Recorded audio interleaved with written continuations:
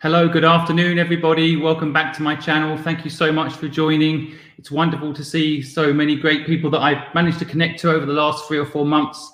I know lockdown has not been easy for anybody. I personally feel like I've made a whole new load of friends thanks to lockdown. I've managed to connect to so many people all over the world that dream of starting a business and have gone from dreaming it to making it happen all in lockdown. So it's been a difficult time for sure, but I think together we're getting through it. And I think some good things are happening because of it, dare I say.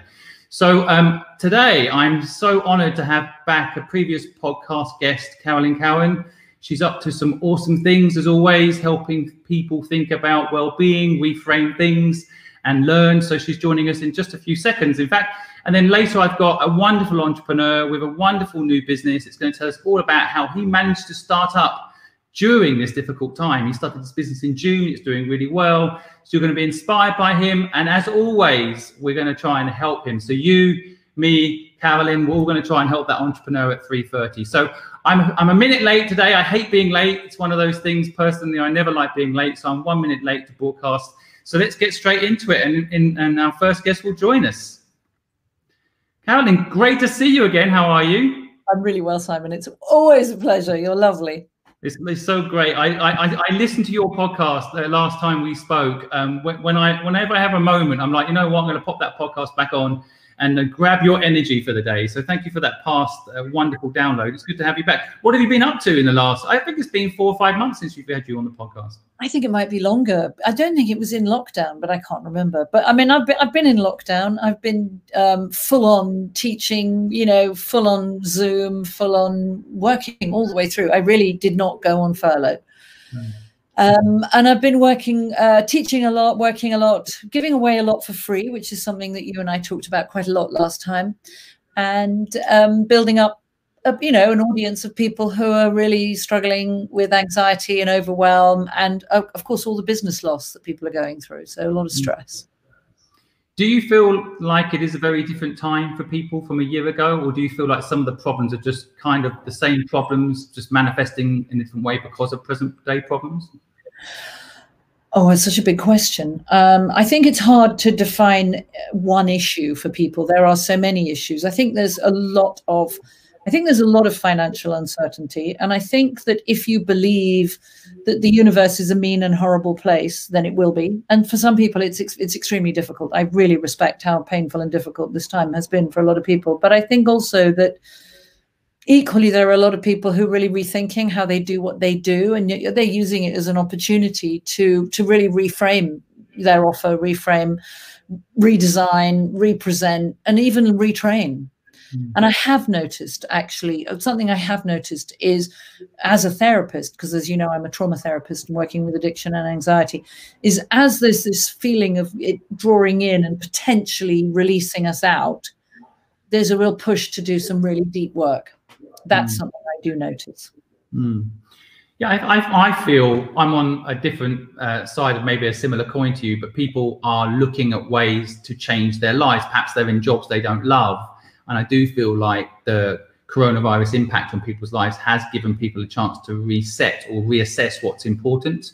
And some people are, as you say, going a bit deeper than they would have done otherwise. Because when you're on that treadmill, I guess it's quite hard to make adjustments, right? So when the treadmill stops, as it has for everyone for the last 4 weeks in the UK at least, there is sometimes a chance to just breathe and rethink things, right?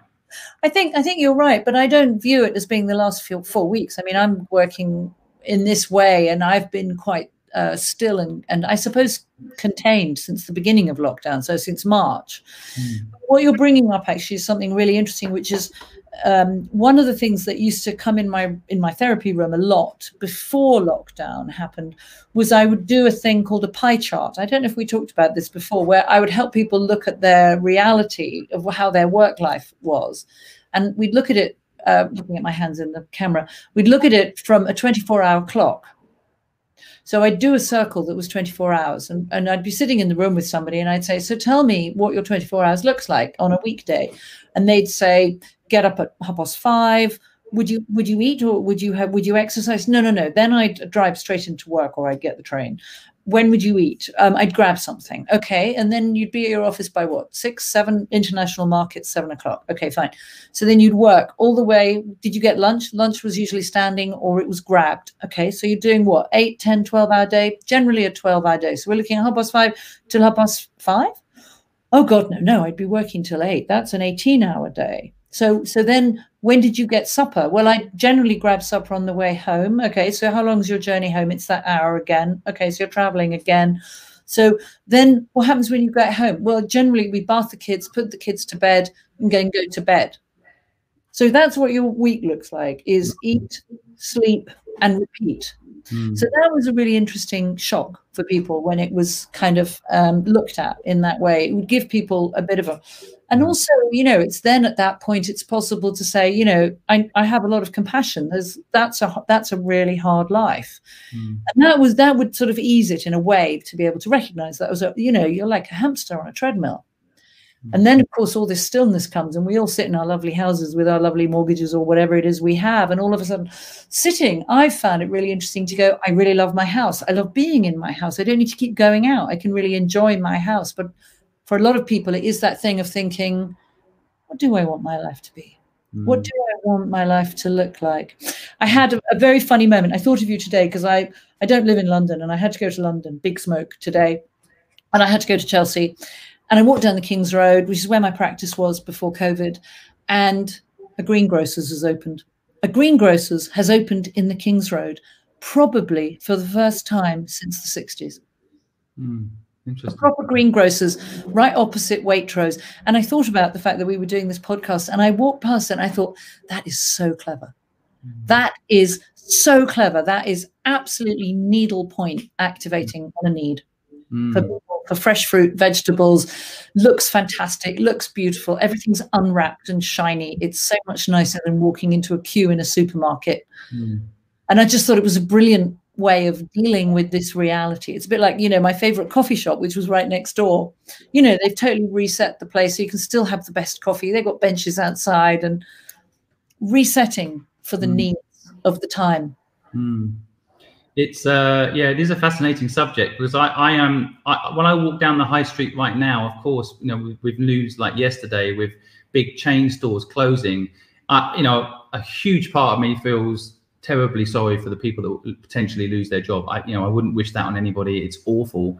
There is, if I'm being honest, a part of me that also says I like the idea of independent businesses coming back to high streets. I'm very privileged. I was poor when I was 15 years old. I was homeless, so I don't say this lightly. I live in Primrose Hill now, which is a very fancy part of London, and I when I walk around and I see all the independent shops around, and you get to know the shopkeepers, and there's a really nice family feeling about it. It's special for the shop owners. It's special for the customer, me.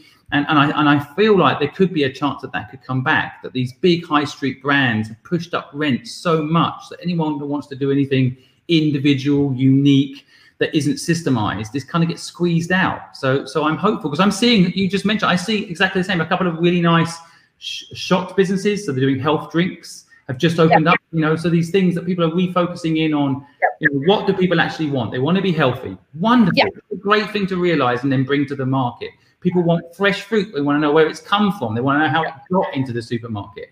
And those are wonderful changes that are coming. The green shoots of almost like the disaster that's happening right now.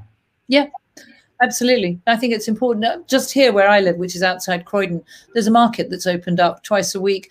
And there's a woman that sells flowers, and they're fantastic flowers. And she sells out within an hour because everyone wants fantastic. What else is there to buy apart from candles and flowers?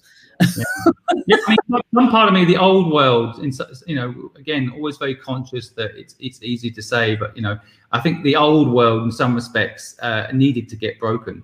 People got plugged into a machine, and it's not a life when you're talking about 5:30, not even taking the time to have breakfast. I mean, what a privilege if you can actually have breakfast. Why waste that? Enjoy that moment, even if it's 20 minutes. Just sit and enjoy your breakfast.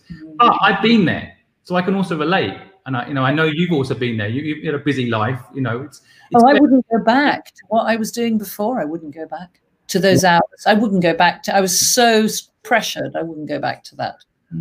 That's interesting. I tell you, for me, I find myself, I had that habit. I broke it. I had 3 years, the last 3 years, where I haven't worked like that. But there is a part of me that accidentally wants to go back to that old addiction. You know, it is an addiction, right? I find myself a bit like, if I eat chocolate, I eat the whole bowl or nothing at all. There's some system that gets built into your mind. If I'm working, like I'm going to work 18 hours a day, or I don't work. But learning to retrain yourself, I do think with addiction is really difficult. For a lot of people, it's really difficult. It's easy to slip back into the old routine as soon as the shop's open, the trains are working again, the office is open. It's so easy just to forget that you were working on yourself and go back to that old world. Don't you think? I think there's a longing for the old world. I think there's a longing to be able to get on. You know, I've had like 5 invitations to teach in Bali since this all lockdown, you know, since this whole thing happened. I mean, I've actually made a promise not to fly. I want to be able to take a train or take a boat wherever I want to go, not a cruise boat. But I mean, you're bringing addiction in. And when I think about, I suppose if I think about adulting, if I think about addiction, I think about a child state.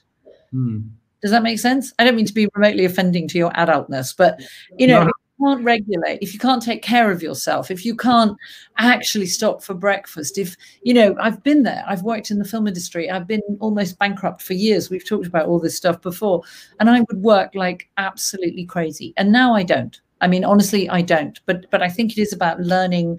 It's about learning self-care. It is about learning self-care, but that's easy when you're self-employed. But when you're working for someone else, it's actually a really hard thing to put in place, because you're set up to compete with everybody else. And therefore, you've got to do the hours that everyone else is doing, because otherwise you're not pulling your weight and you're not a team player.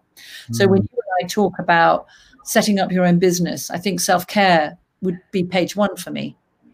You know, it's making sure that one of the things, I don't know if we've spoken about this before, but I've always felt that if you walk into a business, like a big business, you get a real sense of the person that owns the business from how the staff behave.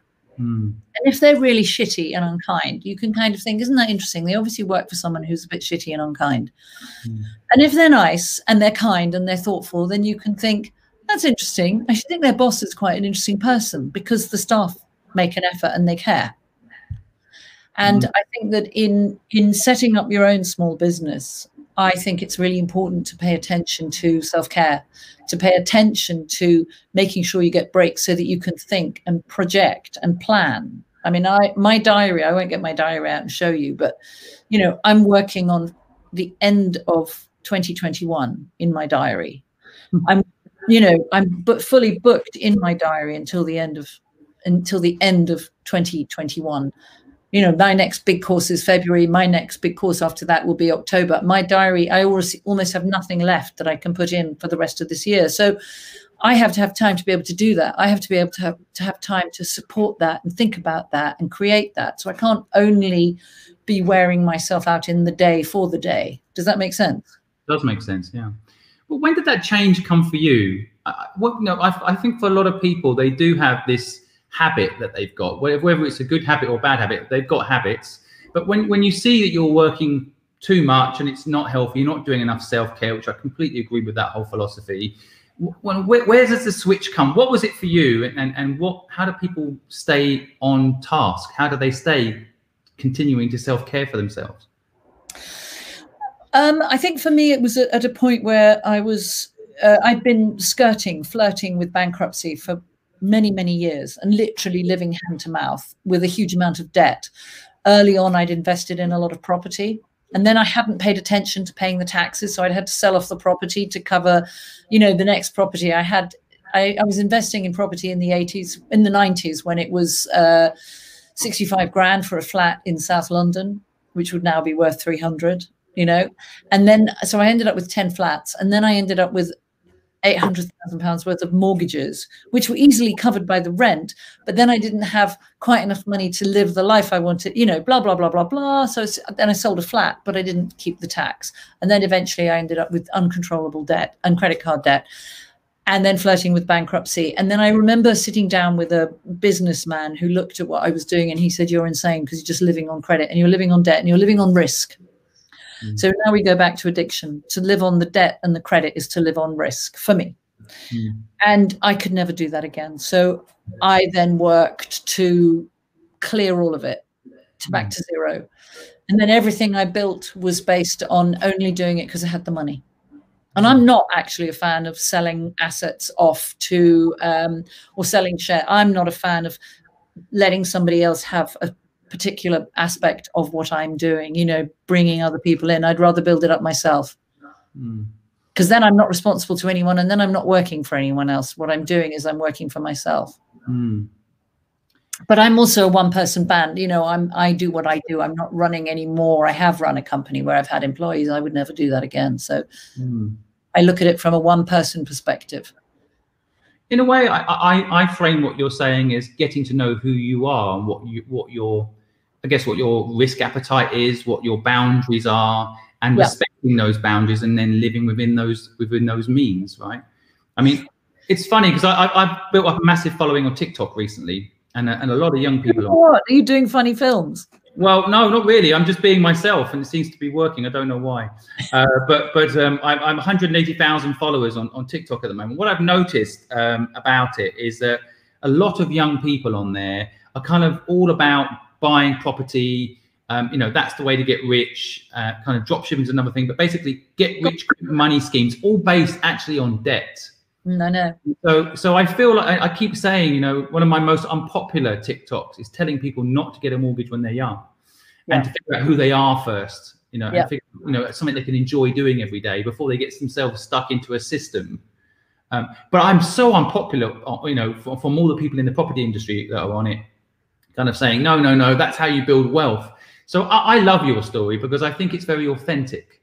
And I think people need to hear the truth about, you know, it may work. For some people, it may work. A bit like you were saying about business owners. I worked for a guy that owned a healthy drinks company. I was an agent. I had an agency in China. He had a healthy drinks company and it failed in China. And he wondered why, because the product was out of Australia. And I told him it's because he's unhealthy. You know, when you walk in his stores, it's a reflection. He was all about the money. He wasn't really about the drinks. What I was talking about earlier. Exactly. Yeah. So, you know, when you talk about these things, and I think people don't know themselves, and then they get into a health drinks business because they think they can make money, they wonder why the business doesn't work. It's because they didn't care about people being healthy and they weren't healthy themselves. I think the same thing you're talking about if you're going to be your own boss, a lot of my listeners want to be their own boss. You've got to know who you are as well, right? You've clearly done it all. You've done the property play, you've had employees, you know, and then you've come full circle to realizing that, you know, you're happy to be self-employed, still like to help people at scale, which is what you do, but equally, you're willing to keep a limit on it. I think you told me last time in the podcast before, which I love, just the 1,000 true fans.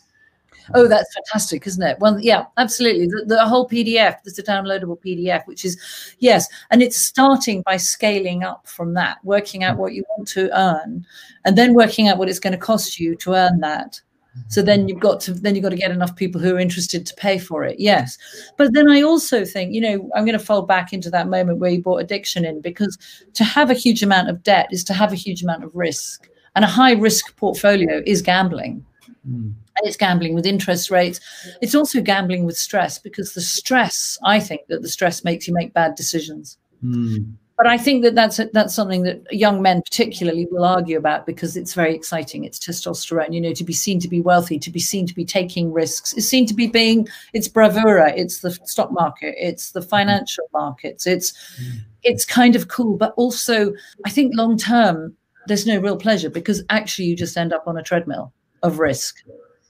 How do you translate that into, you know, when I'm speaking to young people and trying to tell them what you've just said, I find that the system, you know, the Instagram feed of people driving Lamborghinis and, you know, going on holiday in Bali, you know, these things look so glamorous. People, you tell them, look, those aren't important, but when they don't have them, they think they are. Is there any way to explain it to young people that might be listening now on TikTok and so on?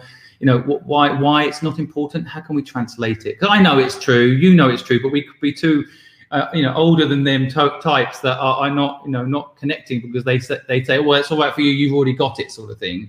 How do you make people realize? I think it's understanding two very different realities. So one reality is if you're living on risk, and if you're living on debt, and if you're living on anxiety, The worst kind of insecurity is financial insecurity. It makes you a shitty person.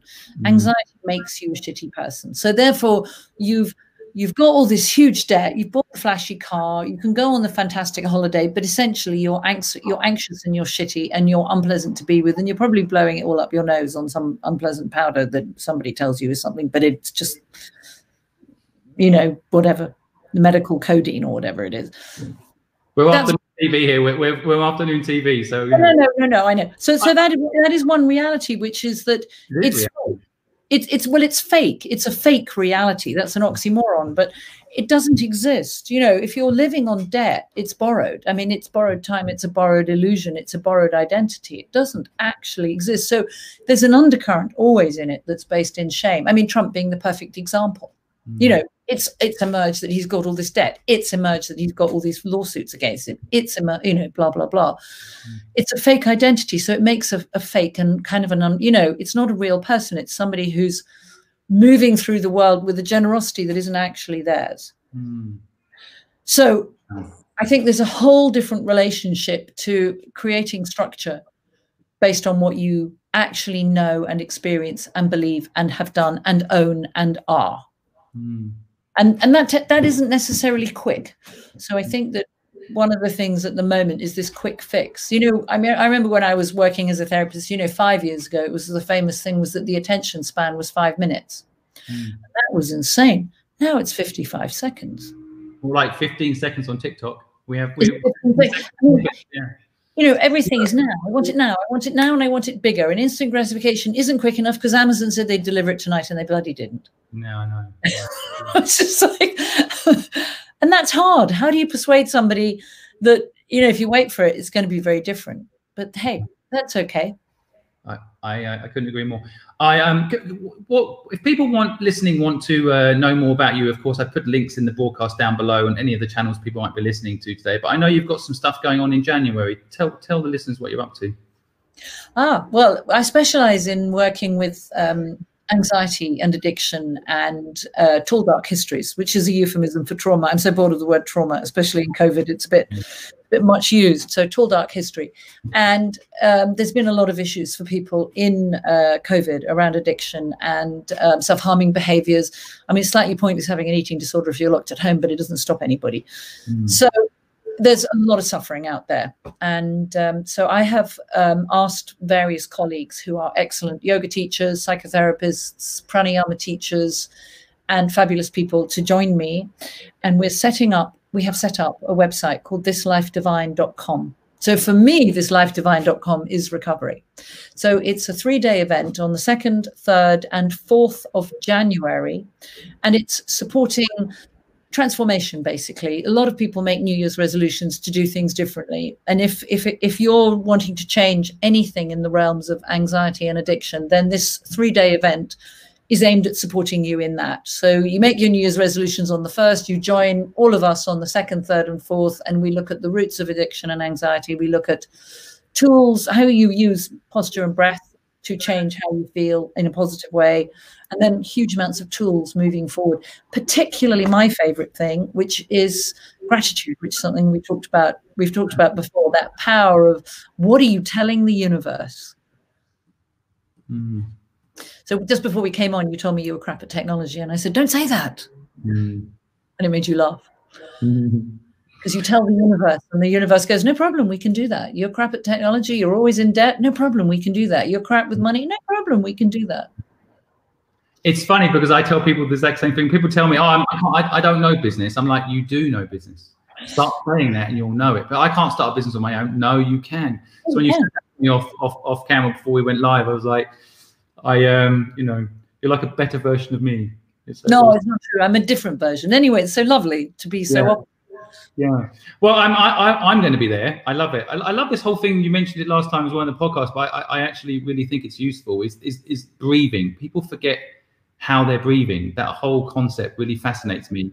And you don't realize you might be stressed in part because you're just not breathing right. I mean, even now I'm sitting a bit slumped. I'm like, you just mentioned breathing. It's a very good point. Let's all sit up straight and just, be aware of our breath for a minute, right? It's stuff. Yeah, but you can use the breath to change how you feel in a nanosecond. I mean, you can change how you feel in a minute with the breath. And you can go from feeling, oh, I feel a bit, meh. You do this one, you do a particular kind of breath, and within a minute, you're just going, oh, okay, now I could do anything. Yeah, that's so true. That's so true. But it's interesting because that goes back to what we were talking about those two states, one being in a fake reality that's based on debt, and the other one which is being landed and present, and it's actually real. And the breath takes you back into landed and it's actually real. I mean, the debt thing, we have to get you on TikTok, by the way. Maybe we should do a collab on TikTok. I think that I'm finding this debt conversation to be another big thing that young people need to be educated about.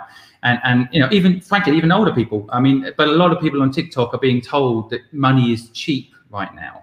And that, leverage, there's a lot of people on there telling people to borrow because money's cheap. And I'm saying, well, the people that are lending you that money, they're not stupid. If the money was cheap, they'd be leveraging it. And they're leveraging it at 27%, some of them, 29%. Well, this is what I mean. And to me, it's a bit of a gateway drug that sometimes people are like, get You're listening to me.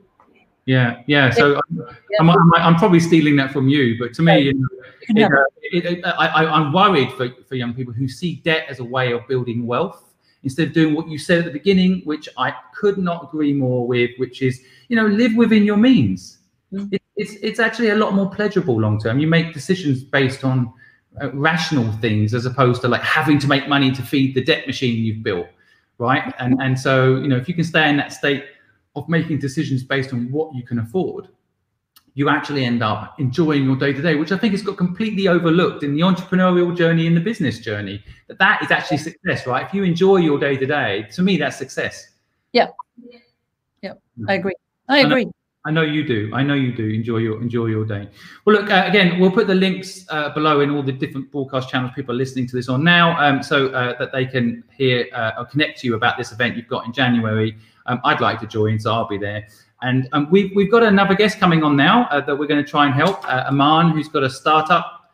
He started in June, I believe. So we're going to bring him on and hear his story. Hey, Aman, how you doing? Hi, Simon, and hi, Carolyn. Hi, I'm good, thanks. How are you guys doing today? Yeah, good. Thank you very much. It's great to have you here. And please tell the audience a little bit about what you're doing with your startup and how we might be able to help you. Yeah, of course. So as you said earlier, so it's a fairly new startup. So we launched in June of this year, in the middle of this whole, coronavirus and everything, which is going on at the moment. So what we do is, so we develop, produce, and we sell delicious, tasty, calorie-free products. And we launched with food. So we launched with 4 products at the moment, which are sauces and syrups. And they are free from calorie and they're free from sugar. And they taste brilliant as well. So it has great benefits as well for all of our customers and our fans and our followers, which we have online. And on top of being a brand which sells products, great tasting products, I have a vision to be a brand which helps the community and the society in a positive way to make a very big positive impact to the world. For example, as we grow and we move into a warehouse, hopefully in the near short-term future, we'd be hiring some warehouse staff. And I would like to use that as a platform or an opportunity to get individuals, for example, homeless people, into jobs to get them back on their 2 feet. And if I can help an individual, I would hope that they could go out and they could help another individual as well, in a way, a chain effect. And yeah, that's what I'm doing at the moment with Wolfsteaks. Wonderful, man. I love to hear kind of the longer vision where you're looking at ways to give back like that. It's really inspirational, and I think for a lot of my people listening who are looking to start businesses, they could learn from you on that. Maybe tell us a little bit about how you got this idea and what your story is personally, how you ended up here. Yeah, of course. So now I'm 25 years old, and I would say I've been I enjoy creating things from the age of around 15, 16 years old. So I started off creating a gaming server. I know it's nothing to do with business, but that's where I realized that I have a passion for creating things. And that was a gaming server where I created a small community online. And again, that's where the community passion ties in. And then I went to university. So my background is purely in accounting and finance. I'm a chartered accountant as well, by trade, you can say. And I went to university. That's where I started the business journey. So I started a few brands here and there. There were drop shipping brands, a lot of failures, a lot of successes as well. So I learned a lot from that. And fast forward, I graduated, became a chartered accountant, and here we are today talking about Wolfsthetics. And I have a big passion within fitness and within the food industry as well. So I thought, let me combine those two industries into one and create Wolfsthetics, which is a product or many products in the future, which is attractive to the fitness industry, but which competes within the food and beverage industry as well. How do you spell your product? Say that again, Carolyn. How do you spell your product? How do you? So what's your brand name? How do you? It's WOLF. Okay. Links down below, but I'm going to put it. STHE. Yeah, of course. Yeah, go ahead. So yeah, WOLF, and so it's the wolf, and so the brand name, it is two words tied into one brand name, so Wolfsthetics. So it's the wolf. So I would like the brand to take inspiration from qualities which are surrounded by the animal, such as being a leader. So inspiring our customers and to influence people to take charge of their own life in a positive way. And then aesthetic in the sense of living a aesthetic lifestyle where people are happy about every single action which they do. So again, making a positive change to an individual's life. And that's, from a branding point of view, that's what I inspire to do. And tell us a little bit about how you decided to start something up during, I guess, this quite difficult time. Carolyn and I were talking about this just a moment ago, about how we're excited to see, frankly, people that are starting businesses that are, right for now. How did you come up with this idea, and why now launch it? So from a fitness point of view, so I was meant to compete in a bodybuilding show this year, which was meant to happen in June. Of course, that got cancelled. And from a diet point of view, I was eating food which had no flavor at all. And I found it hard to consume 6-7 meals per day. And I really needed something to add some flavor, but without adding calories to it. So I thought having that business mindset to launch a brand which enables products which I can use myself and which I know a lot of people can also benefit from as well. And I also saw the big opportunity that there was within the market, because I'm seeing the market trends are growing towards calorie-free and in general free from products. So even with the bigger retailers, there's trends where they're bringing in all these different types of new products and these brands which are either free from sugar or they're low in carbs. And from a B2C point of view, online, it is a growing market as well, which is proven by our main competitor, which I won't say any names. I don't want to get into trouble or anything. So I just thought from a timing point of view, it's the perfect time to get into it. Sorry, still running from home today. My little dog just decided to bark at the postman. Sorry for that. No, that's no problem. Tell us a little bit about what we can do to help you. What things are stopping you moving forward? Anything we can do to help you? So let me start off by talking a little bit about our traction at the moment. So we have been able to push out just over 600 bottles, which isn't too bad for a startup, considering the amount of funding that has gone into it as well at this stage. So I have a few topics, so I do hope I have enough time. But with the first one being, it is from a funding point of view, getting that cash in, it would really help in terms of the marketing, product development, and the brand exposure. So I've been exploring a few different options, but again, not having experience on doing funding before, I'm a little bit lost on which route to take. So I've been looking into getting angel investors on board, crowdfunding, or do a Kickstarter campaign.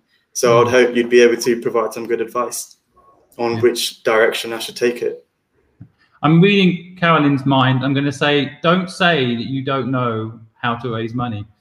You're a chartered accountant. You know money. Yeah. You absolutely know money. And you know how money works, right? You know that money often isn't even real. Yeah. You know it because you see how cash flow works, right? So sometimes people are really poor and don't even know it because of cash flow. Or they think they're rich or they think they're poor based on cash flow. Money isn't really real, right?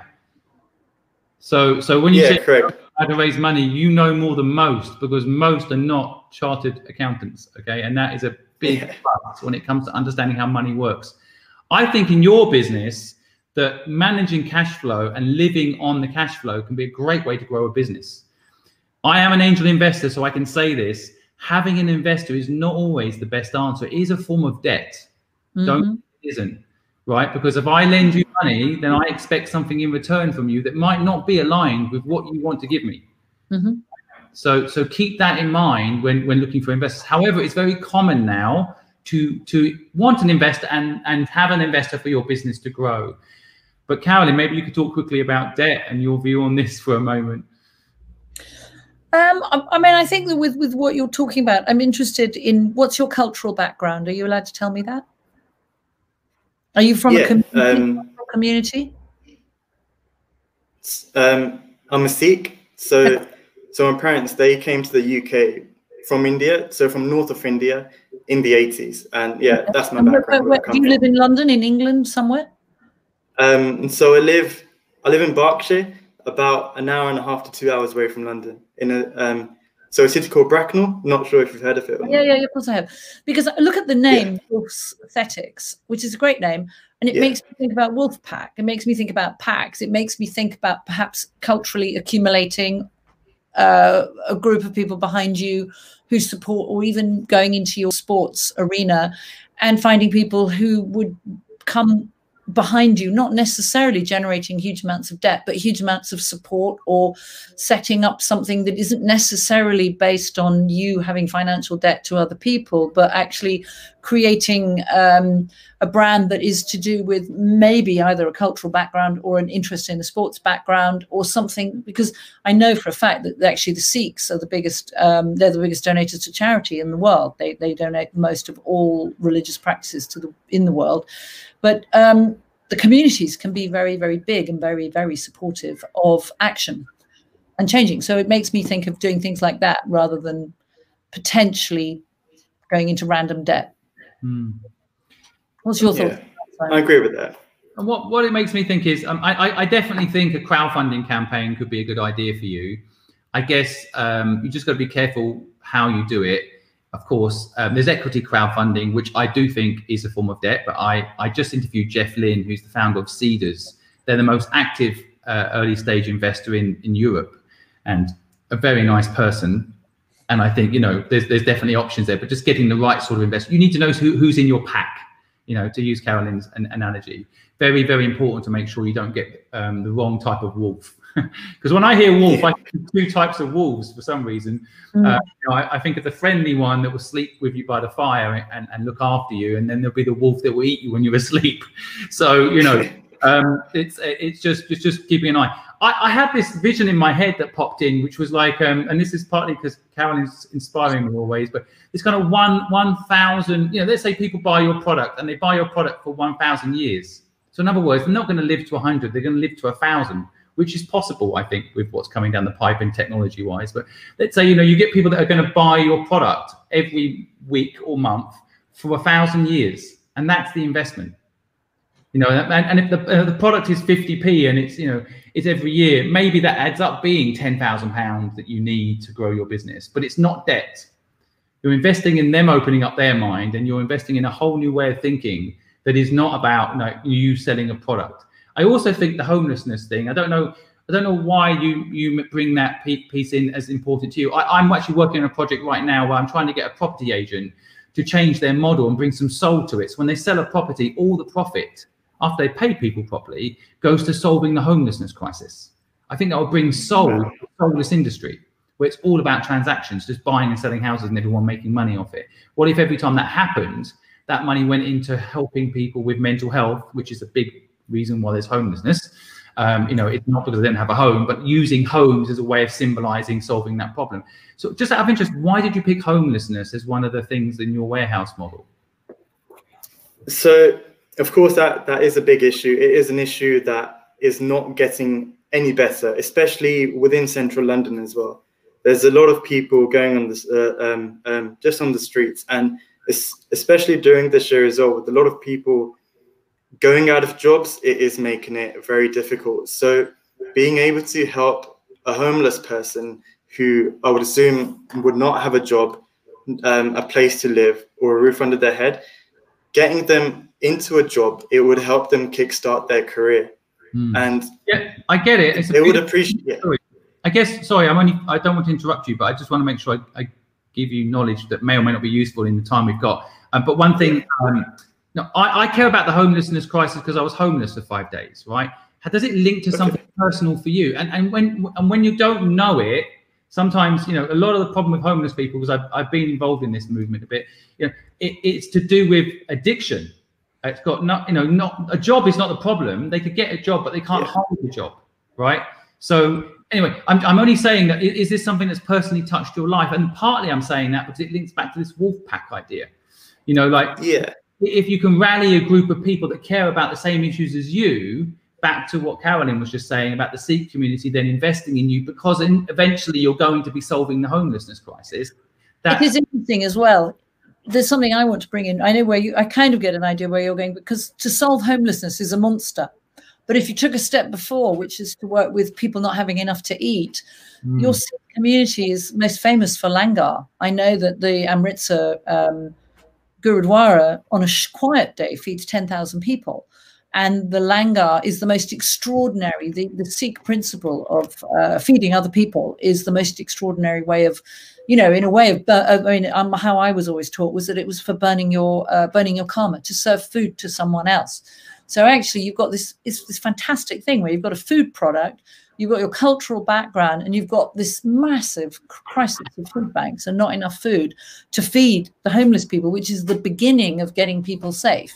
I'm a big fan of going a bit easier in terms of solving a problem.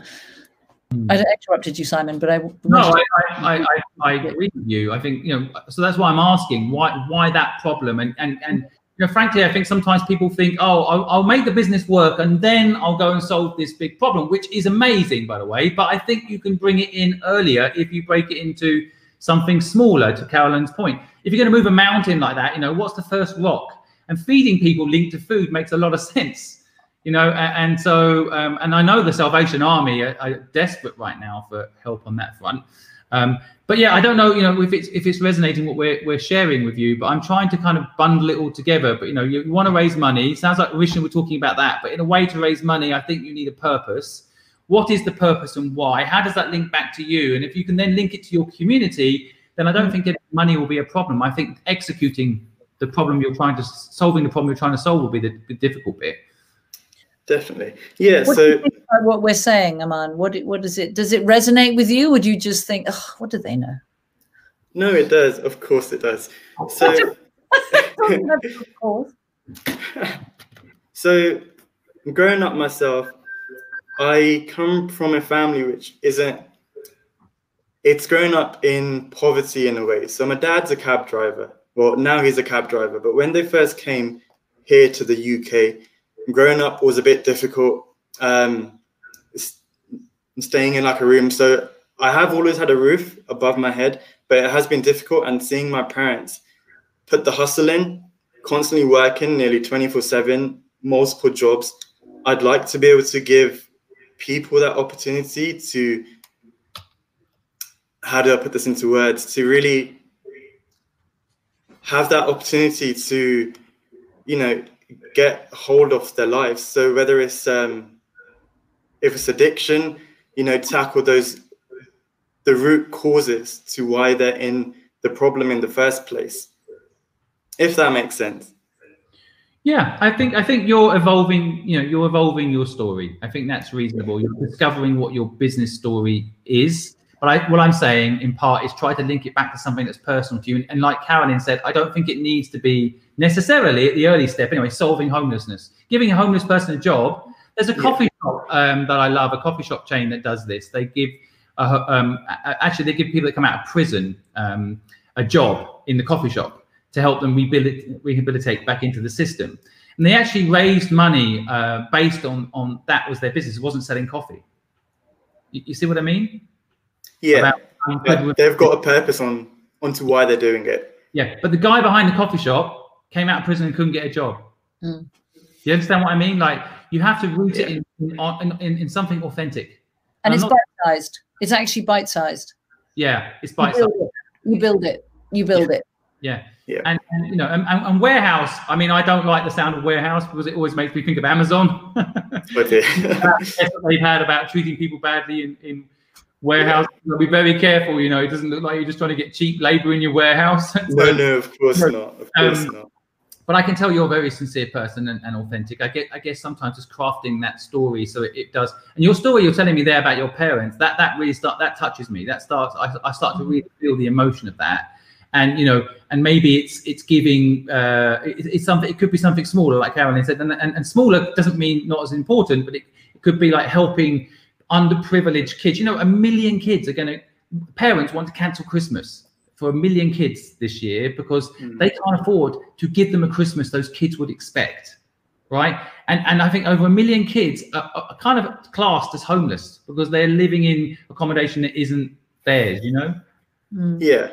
So I don't know. There's something in that that would resonate back to your past and your history, where you've grown up in a very tight family that's worked very hard to get the basics in life sorted, to give you the education you've now got, to give you this chance to go out and do something absolutely amazing with your future. And so, you know, something around that could be just as important as solving homelessness.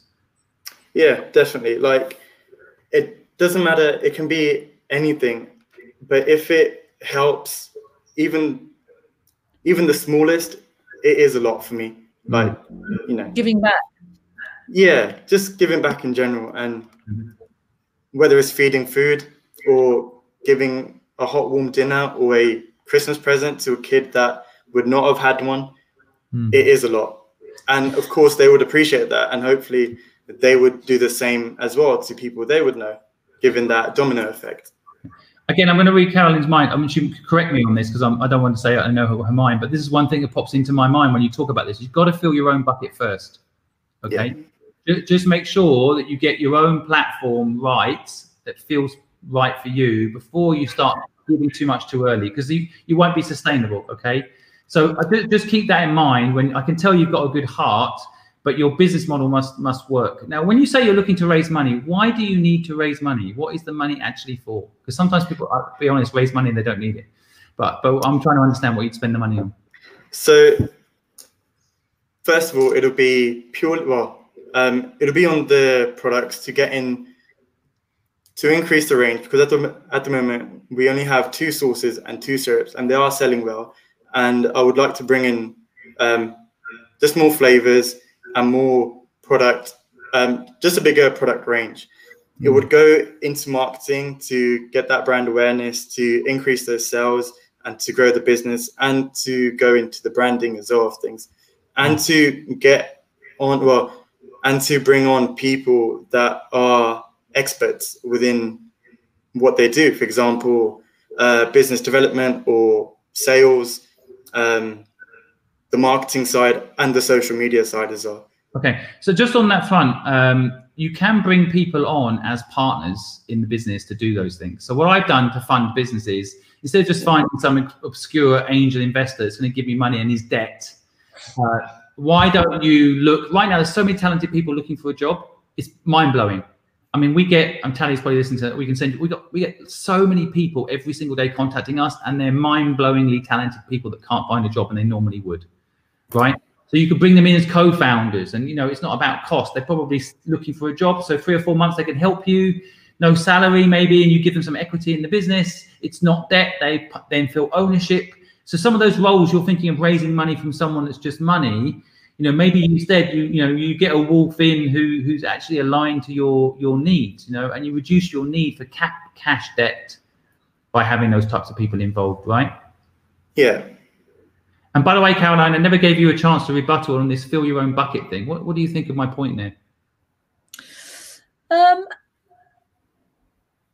I think that if you build a solid product, you could very, very quickly attach an enormous amount of generosity to it. But the art is, as Simon says, is fill your bucket first. Make sure that you've got something that's solid. You know, you've got your food chain working, you've got your supply chain working, you've got your name, and you've got everything is happening. You know where you're selling, and then from there, start to build the brand that now has that generosity attached to it. So I do agree with Simon.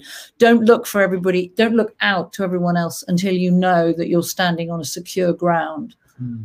So to come in with this expectation that you're going to be helping everybody else, you're not going to have anything left. You've got to make sure, first of all, you're strong, and then you've got something to give from. Mm. I feel, because otherwise you're just going to be taken. Yeah. Yeah, and we talk about free a lot, Caroline and I, in previous podcasts. I mean, I'm giving people help for free. I tell you, it's a full-time job.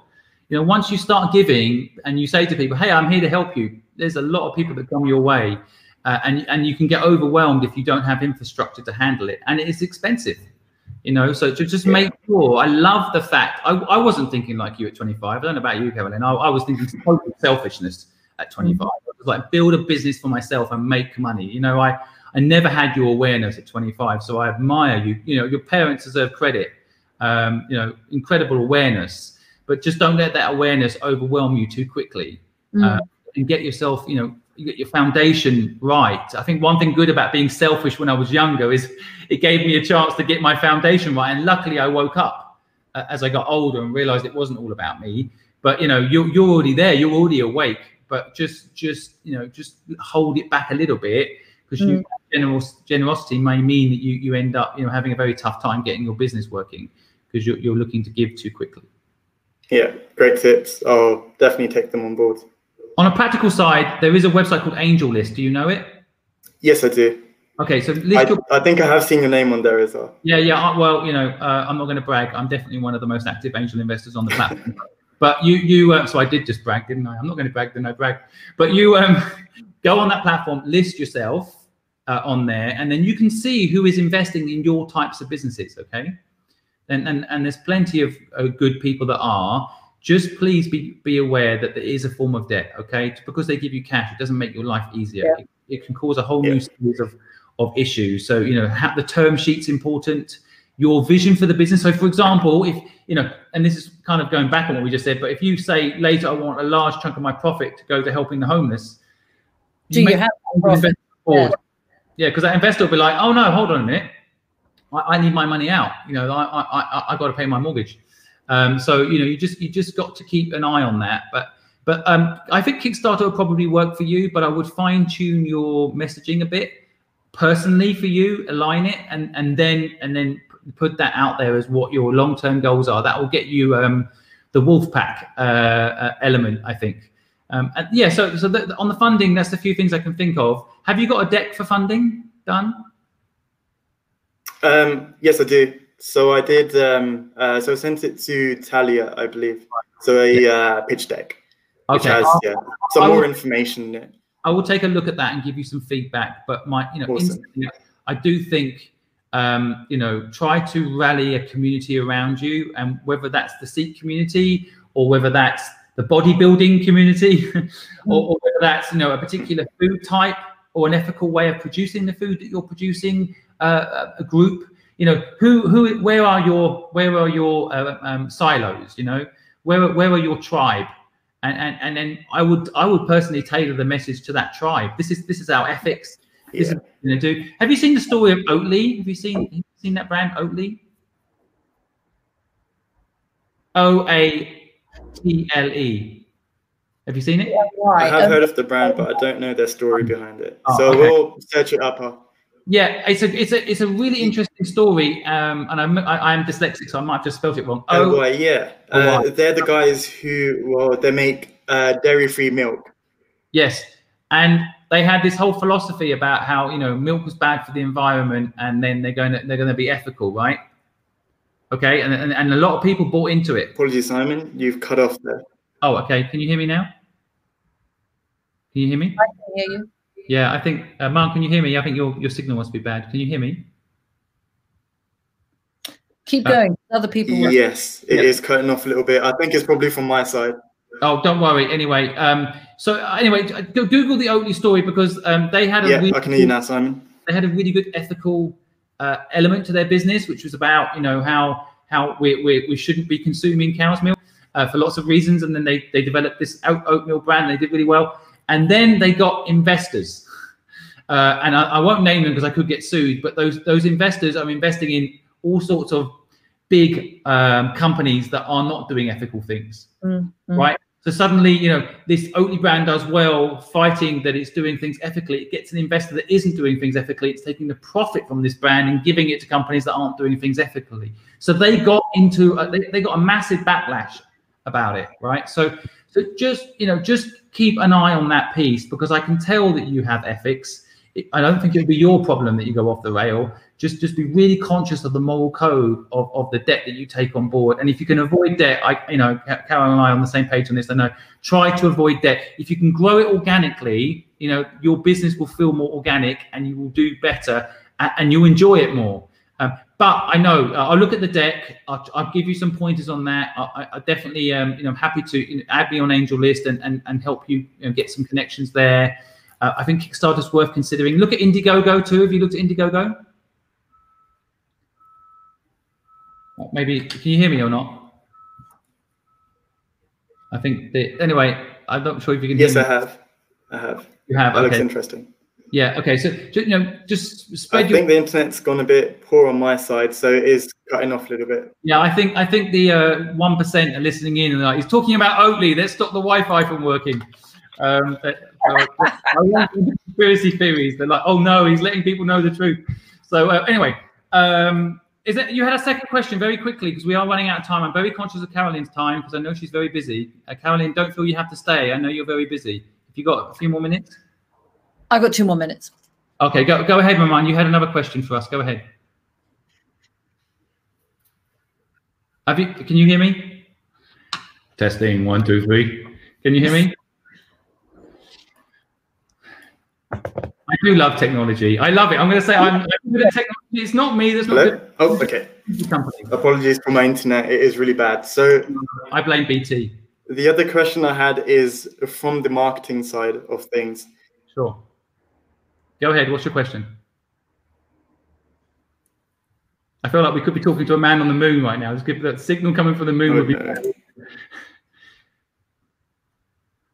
Go ahead on the marketing question. Yeah, I think my internet's not going to cope today now. Okay, ask us the question. We can hear you.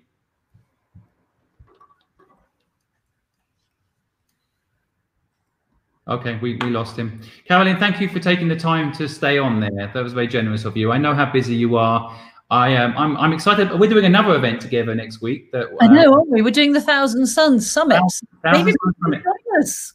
Yeah, so actually I know they've got a few tickets left, so I'll put the links in the broadcast as well. So if people want to connect with you, they can, or me. We'll be at that event next week. I'll be teaching pranayama. I'll be teaching breath. Oh, perfect. Okay, I must personally sign up for that as well. Yeah, good. Well, I'll probably see you in the digital corridors then. Yeah. I miss events where you actually go to these events and you see people, but I'm sure there'll be some digital place that we'll be able to connect with. But I'll see you next week. But thanks for coming on the podcast again. Absolutely. You're so generous, Simon. I love you for it. Thank you. I'd have you back anytime you've got 10 minutes. Anytime. And so I know I'm always pinging you, like, come on, and you're so busy, but you're so generously giving up your time today, which I appreciate. And it's lovely. I love you for it. Thank you.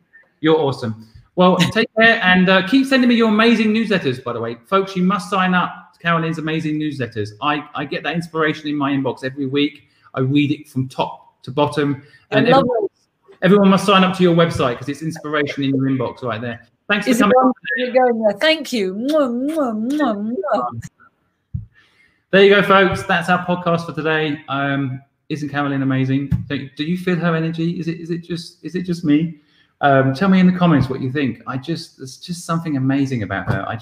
She's just awesome. Her honesty, her insights, her knowledge, her brain power. It's just all combined into this awesome individual. Do sign up to her newsletter, folks. I really recommend it. It's every single week. I learn something new and click through to something interesting. And it's worth your time. That's what I'm going to say. If you're an entrepreneur that wants inspiration, it will make you feel calm about the whole process. If you're struggling right now in business, take half an hour out and go listen to one of her talks and you'll feel calm about it all. So guys, thanks for joining today. I have a couple of great podcasts coming up. We have, I mentioned earlier in the podcast today, Jeff Lynn, the founder of Seedrs, the most active early stage investment platform in Europe. He shares his story, how he started, how he solved his own problem by raising money. And I've also, of course, got Rick Goldsmith, who started a health drink brand called Muji. He talks about how he became the market leader in just 5 years. He built a brand that everyone told him wasn't possible to build. Everyone told him the flavor of the drink wasn't going to work, and he became the market leader in health shop drinks. So listen to Rick's Goldsmith story, again, inspiring. He's a young guy with an incredible story, did it all without debt. So I'm always into stories that talk about things like that. So guys, thank you for joining today. Thanks for giving us an hour. We know you have lots of podcasts you could be listening to, and you take time out to listen to ours. So we feel incredibly lucky. See you guys.